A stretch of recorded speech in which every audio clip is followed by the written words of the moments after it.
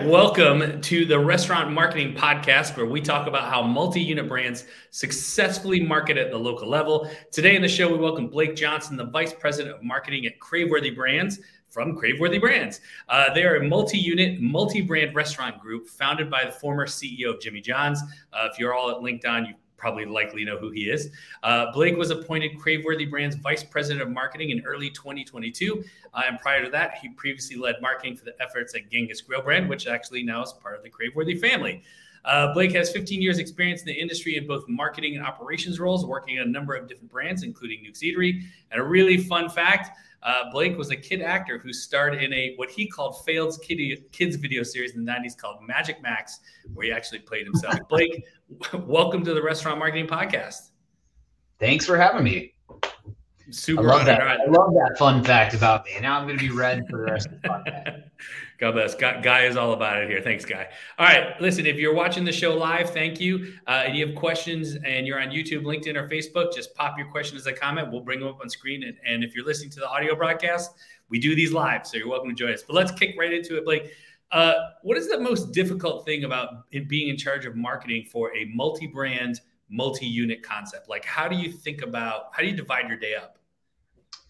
Well, that's a loaded question. Craveworthy Brands we have 7 very unique, diverse brands in various stages of the life cycle and journey, right? So we've got legacy brands like Genghis Grill and BD's and Flat Top that have been around for like over 25 years that have, infrastructure in place, right? And then we've got like new brands that have just sprouted up like Craft and Burger Bar and Tap and Lucky Cat Poke Company that don't necessarily have the infrastructure that we're working on, right? And then we've got new acquisitions like Budlong and Wing It On that come with their own tools, right? So managing 125 units between 7 brands, most of which are franchise brands, is difficult, right? But it's all handled by kind of my slim, young marketing team here.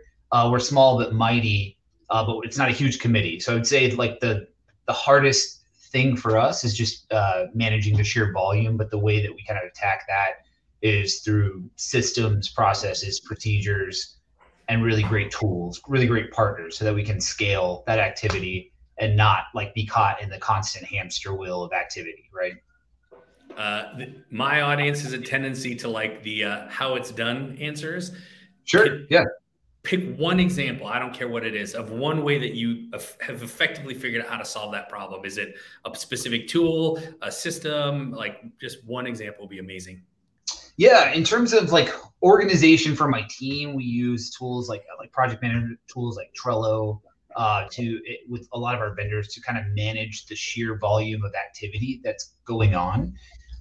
In terms of like project management and team management, that's how we communicate. It's all evangelized in one place. In terms of like marketing tactics and tools, the point we're at right now with Craveworthy is like making enterprise decisions for the entire system for all the brands. So I'm looking at marketing tools like an SEO partner, good location page partner, something that's going to like aggregate all the brands, all the locations that we have between 125 units and put it in a nice, simple solution. So we use like Yext or Rio SEO that creates location pages, and they use, it's a nice simple dashboard where you control all your hours, your times, make sure all that your info and information is correct, and helps you crank out a lot of things really quickly and has it all in one place. In terms of like location pages and SEO for all locations, I'm kind of using that tactic for all my vendors, all of my MarTech, right? So I'm trying to make to use that tactic of streamlining and using the same provider for everybody just to make it manageable. So things like loyalty programs, right? We use Punch on our legacy brands, and hoping to scale that onto some of our younger emerging brands, so that there's not a ton of like onboarding and a learning curve with learning new tools and systems between my young team here, right? So that we're expert in a certain platform, and then we can be the most efficient with all 7 brands to kind of divide our time efficiently. Got it. So just for the heads up, former director of marketing at Yext, big fan. So That's Okay. awesome. And I didn't do that on purpose. Oh, I'm a massive advocate. I'm a massive advocate. Yeah, but Uh, EX is a lifesaver, right? Like there's no possible way that we could do what we do and manage the sheer volume. And granted, like we're 7 brands, but only 125 units, so we're mid-size. But there's no possible way that we would manage that from a central location without using something like Yext or a Rio SEO, right? It just makes it easy and scalable. Amen. Well, I say all the time, and I subscribe to this policy that even though you might have multiple locations, multiple brands, all this type of thing, every store is a local business. It has local guests, it Absolutely. has local employees, it has local needs. You know what I mean? Sure. Sure. That's awesome. Absolutely. You don't have to go any deeper than you want to in this following question, but when you're thinking about systems change, right? And you have brands that you inherited that had a system or tool, and there's ones that you prefer. How do you manage like the selection slash adoption of whatever that tool happens to be? Yeah, that's a great question. It's something that we're kind of on the precipice of right now with acquiring. We just acquired a brand like the Budlong, which was young in their life cycle in September, but then we acquired Wing It On, which is a little bit more sophisticated, only 12 locations, but fairly sophisticated in their tech stack. When we acquire a brand like that, I don't want to come in and just make a blanket decision like everybody's, let's pull the rug out from not only the operators, right, the brand stakeholders, but also when you make like sudden decisions like that and sudden changes, that can really have an impact on like consumers, right, the customers. So just things that I consider is kind of like level of effort, right? If I'm going to switch from, Punch to someone else or switch someone else to Punch, what's the level of effort? What's the level of complexity? I'm considering cost. But at the end of the day, I'm considering, what's going to be the least disruptive to the customer experience, and try to make it as transparent as possible, right? They don't need to know the guts. The consumer doesn't need to know the guts and what's going into that decision and those changes. So at all possible, it's just an app update or, hey, we need you to update your email address or something like that, right? But Sure. it's difficult. So we're kind of in that period right now because we've got a lot of new acquisition, and Craveworthy is a relatively new thing. It's in the last couple of months, so we're in this period right now where we're just kind of doing discovery. Right, we've got some established systems that we use on the legacy brands like Punch, and then we've got some younger brands that use up and coming platforms like Incentivio. And so really, we're just kind of scaling back and looking at what might make sense from an enterprise level for everybody. Sure. I think in a long-term play, you can kind of use this brand to test this brand to test that, and then maybe make a long-term informed decision down the line, right? That's the best thing, right? Like all of these platforms, they're, I say, best in class, but there's no one best in class, right? Like there's some that do it really well and have the experience and have the scale, and then some startups that are doing super well that don't necessarily have the scale and the manpower and the resources, but they're more innovative, right? They can move a little bit quicker. They can develop new technologies that maybe some of my brands want to try. So, while we're making a decision, I can try a little bit over here and make a decision that'll impact the rest of the brand. So it is a nice position to be in when you have multiple brands like we do. That's awesome. I have a great question from Guy that I want to answer here from a second, but I want to stay in this technology thing for a moment. It sounds to me like you probably have a direct line, like maybe a bi-directional line with the tech team. Is that true? Like, how do you manage that as a marketing person? Yeah, I mean, I would say this is especially true over like the last 10 years is marketing and IT are like linked.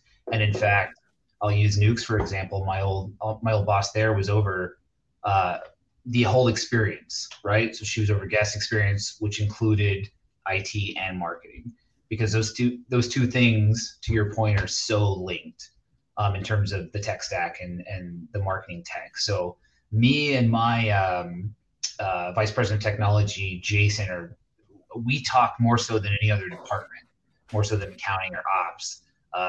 Him and I are in lockstep about the decisions we make because all of it is going to impact kind of both sides of the business, and all of it uses, POS data and online ordering platforms, and all of it is, it's fully integrated. And what we're moving towards in terms of the consumer experience is a seamless, like pain-free experience. And you have to leverage, good technology and a good solid tech stack in order to do that. And I think beyond that too, from a marketing side, the biggest pain point for me over the last few years, especially acquiring brands, because you acquire a lot of like tech stacks that are immature, I guess, not sophisticated, and or kind of held together by duct tape at certain points.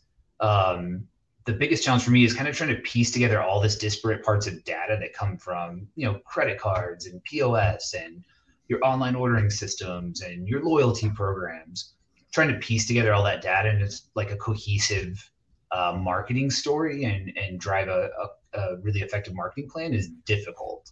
So IT and technology and the people that work in that department are like my best friends in that specific effort. Yeah, I think marketing has a very hard job at restaurants these days because we have 7 billion tools and everybody wants one report. I know. Yeah, they want the answer served up, and it's like one-to-one marketing. Everyone gets a personalized approach, and it's like that'd be great if I had, a supercomputer and a tool and a team of 50 working on that initiative. But we're scrappy. We do have 7 brands and 125 units, but we're mid-size and we have a small team in all departments. So we're really looking for tools that'll help streamline that process. I love this. All right. We have less than 20 minutes left here. I want to get hyper tactical, and we're going to segue here with a question from Guy Clark. Do you allow your franchises to have their own social media, or do they have one main brand account per franchise? And what's the best? Like, should each store or district have one, or should it just be a main one? Like, how do you guys think about it and manage it? So from us, that's another interesting question. So I've done it many different ways in the past. And what we're trying to get to is one brand level account versus a local account. Because I've had the experience, I've had local franchisees like selling furniture on Facebook. And as much as you try to rein that in and approve and all of that, you have posting pictures of your kids, and you can get highly emotional on social media, as you know. So trying to rein that in, and especially if you don't have the team and the bandwidth to do that, is tough. And it's kind of like divide and conquer. If everyone's got their own Instagram handle and they're posting on behalf of the brand, and try to provide them brand assets, but you never know what you're going to end up with. So what we found most effective is really try to have a really robust brand page where all the activity flows through. And then in terms of like local, if everyone has access to their location pages on Facebook, so if they wanted to post something that's approved, and we approve it, right? So if they wanted to post something at the local level and kind of boost that local message, absolutely, but it has to be approved and go through a process. We've acquired brands where it's been the opposite way. There's no real strong brand presence, and it's all local pages, and you never know what you're going to find. So we just find it more effective just to have a really strong, brand that we grow follower count, right? We're trying to grow our brand presence nationally on all brands and grow up followers. So we don't want to dilute the message, right, with multiple accounts. But in terms of advertising, right, like at the local level, social media and things like that's a different story, right? We definitely encourage our franchisees to advertise on social and provide them the assets to do so. But content curation and content generation is not necessarily the strongest suit of the franchise owner, unless you've got a very sophisticated franchise owner. Okay, so let's talk about, that's a good segue, thank you. Let's talk about the local marketing actions that, I don't want to make it sound like you guys are, let's just go down the road, it's slightly different. Okay, so you got you got franchisees. What kind of marketing are they given permission to kind of be in charge of? Sure. So for us, there's a couple different areas, right? So there's what we're trying to do is create systems, processes, and procedures and tools um, to really make it as effortless as possible for them to market on the local level and spend a local budget. So we're trying to find and have found some great partners like advertising, for example. We partner with a few different vendors that help make spending that local commitment as like easy as possible. So we use vendors like Local Search Masters, Centro, ImSpark. They can take our national advertising and scale it down so you can boost it in the local DMAs. They can even geofence the restaurant's location for super effective local digital marketing. All of those assets are ready to go. They're provided by our team to make sure that like the branding and the messaging is consistent. And then our agency partners provide really good recommendations on the local level, really good affordable budgets that are really efficient. And then they place media on behalf of our franchise partners on that local level. And that media ranges from digital and social, search, streaming, print, direct mail, you name it, whatever makes the most sense given the resources, the budget, the objective. Again, making that process streamlined. What we've found is, a lot of our franchise owners own, a 2 or 3 unit DMA, right? Not a lot. And then they've got other brands that they're working, and they're not marketers, right? They're running a $3 million business. They don't have time to make those decisions. So we're kind of serving up these options to get them to spend that local commitment on like a silver platter, right? Just to make sure that they're making it easy to spend that local commitment. And then in terms go ahead. No, you go. Yeah, I was going to say in terms of like own media, loyalty programs. So I said, we use Punch. And so of course we have a national program that benefits all locations that we take care of, but we encourage our franchise partners and our operators to really use that program as a tool to grow sales in their local DMAs. So the cool thing is with Punch is you can access turnkey campaigns to activate whenever they need to, right? At the local level for an extra boost on top of the national program. So that's proven offers we know, move direct response, move traffic, that they can deploy at any time. And they can just log in. They have access to the dashboard. They can log in and fire off certain campaigns and certain local campaigns that make sense, whether it's like a fundraiser or, $5 off 20 or something like that makes sense for them. We have a set of assets that they can deploy, making it easy. And of course, that's one of the least expensive options in terms of marketing costs, right? It's using the audience that already knows and loves you. They've built up a following over time. So that's an audience that you can deploy super quick for a direct response. And what's cool about Punch is our franchise partners and our operators can really drill down and report on each location at the granular level. So they can look at their specific audience, behaviors, spending habits of their customers, right? And get a really customized report on their store's performance and metrics versus just us reporting on kind of the national level. That's one of the tools they use most often because it's inexpensive and you can just deploy it at any time. Got it. So you have an agency that's on some level coming up with digital creative ads, campaigns, whatever. What's the approval or involvement process look like at the local level?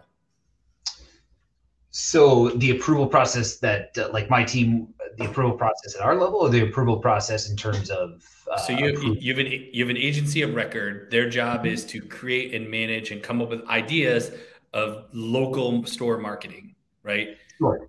Yeah. The local store covers that in their marketing commitments, right? Mm-hmm. What does the approval or process look like at the local level? Like the agency's like, hey, we want to run Google search ads. Like, does franchisee owner get in and approve it, or they just go, yeah, go ahead? Like, how does that work? Yeah. So they provide kind of a package of, they have a consultation with their franchise partners. And here's my budget. Here's what I'm able to spend this month. It's usually a monthly flight. And then the agency will come in and kind of assess the situation, look at a variety of metrics in their local area, kind of do like a mini SWOT analysis, right? And then provide like, here's the media mix. It's not super sophisticated because a lot of the budgets are fairly slim. It's fairly basic, but here's the media mix. And they present that to the franchisee, and we're included as well. And if the franchisees have any questions, obviously they work with the agency. We're on hand to provide any sort of insight or recommendations. But from, based on experience, we haven't had a ton of like pushback in terms of like, well, that's not, I don't want to do this. I want to do this type of media or whatnot. Usually it's a fairly seamless experience. And you get the occasional franchisee that, hears like buzzwords like geofencing or TikTok or something like that, they want to know a little bit more about. And that's the popular thing of the minute, right? And so in that case, we'll imbibe and offer up recommendations or whatnot. But usually it's a pretty streamlined process. And the tactics that we use and the creative we use is usually all pretty evergreen and fully vetted. It's things that we do on the national level. It's just an extra overlay at the local level. So it's not anything out of left field, right? When you get down to the local media mix. Okay, so I want to make sure I understand. So you go to the franchisee who's indicated that they want to make some sort of marketing move with a budget. Sure. And you're like, here's pre-approved brand creative. Here's pre-approved language. Here's what we think the budget should be. Here should be targeting. Hey, franchisee, yes or no? Like, yes. Yeah. Okay. Are you good? Yeah. Absolutely. Cool. Yeah. There's very, very little, in our experience, very little pushback in terms of we've got some really great partners and make some really good recommendations. We've chosen them strategically as the experts, and our franchise partners respect that, right? And they respect them as the subject matter experts and take their advice often. So it's worked out pretty well. I love it. Are you a fan of direct mail? Yeah. So if you had asked me pre-COVID, I would have said like, that's the weird thing about the media these days, right? Like pre-COVID, per brand, we had things that worked, that hit, that we could always rely on, right? And direct mail was one of those. It was like an immediate response. If we needed a lift in sales, that was our tactic. Post, we've dropped a few direct mails and just has not hit the way it used to. So I would say, and that goes with all media, right? Obviously there's been a shift to digital and it's more efficient and cost effective, but certain tactics worked before and they just aren't hitting the way that they used to, just because of the shift. A complete shift in the global economy. So it makes sense that what worked before doesn't necessarily work today. And our customers change. Per brand, they change. Things change. So we're always constantly testing different tactics. Like we will do a direct mail in maybe a corporate owned market, see if it hits. If it does, obviously we'll take the creative and kind of the tactics and the coupons and things like that we use and present it to the rest of the system as an option. But we have to demonstrate, a pretty compelling story and able to do that. And direct mail lately hasn't been that tactic. Interesting. Here's a little tactic we've learned with our clients. If you're gonna mail a certain group, you have to mail them multiple times. You get a 2 to 3% increase on every mail. So if you get a 1 to 2 conversion rate the first time, it's 2 to 4, 4 to 6. Sure. The key though is that the frequency in between the two mails has to match what your average lapse is. Okay. Right. Yeah. So like you can't mail inside of if somebody would have typically lapsed, you don't want to mail inside that window. You kind of want to wait for the lapse. Sure. Yeah, that makes total sense. Yeah. All right, let's go a little bit of speed round here. We got a few minutes left. What's the best channel for new guest acquisition? I think so. There's a couple, right? I think social is probably one of the best that we use at top funnel advertising to get new guests. Lately, and this is going to be blasphemous to my industry partners, we've been acquiring, in terms of like the trial channel and top funnel, we've been acquiring a ton of new guests through third-party delivery. And so at one time, in the industry, we would have it was a necessary evil. Like we had to do it. We didn't want to pay them any more money than we had to. Lately, I've been thinking about third-party delivery in a completely different way in terms of customer acquisition. And yes, obviously the goal is to get them to convert over to, our own online ordering channels or mobile apps, things like that. And if that happens, Absolutely. We're going to target this customer with aggressive discounts and a better value proposition to do so. But even if they never left those platforms, that customer is really valuable to me. And they're mostly new customers too that haven't really discovered, especially some of our emerging brands. So we've been kind of allocating some of that media mix, the media dollars over to third-party delivery just to raise kind of visibility on those platforms. And that's actually been really successful for us in terms of like new customer acquisition. In terms of owned and getting them, through the media or the funnel, it's social for us. Is paid social is the most effective for us. And I assume you mean Facebook and Instagram. Is there one of those, or is there another one? Is another one you use? Facebook, Instagram, Twitter. We don't really do so much. Meta has the audience network, which goes beyond those two social media channels, right? So they feature us on mobile apps and blogs and all sorts of things. So it's bigger than just those two channels. But Meta, in terms of advertising, has been really effective for us. And are you running awareness ads, traffic ads, conversion ads? What do you find? Running everything and everything, right? We're running tests, constantly A/B testing with different creative, different tactics, different objectives. Some of our objectives are to, drive up awareness. Some of them are to drive up acquisition in the app for some of our brands. Some of them are to drive, walk-in traffic, things like that. But running tons of different objectives all the time. And Meta has been fairly good in terms of like the learning, the machine learning, right? Is we don't over target, right? We kind of let Meta do what Meta does.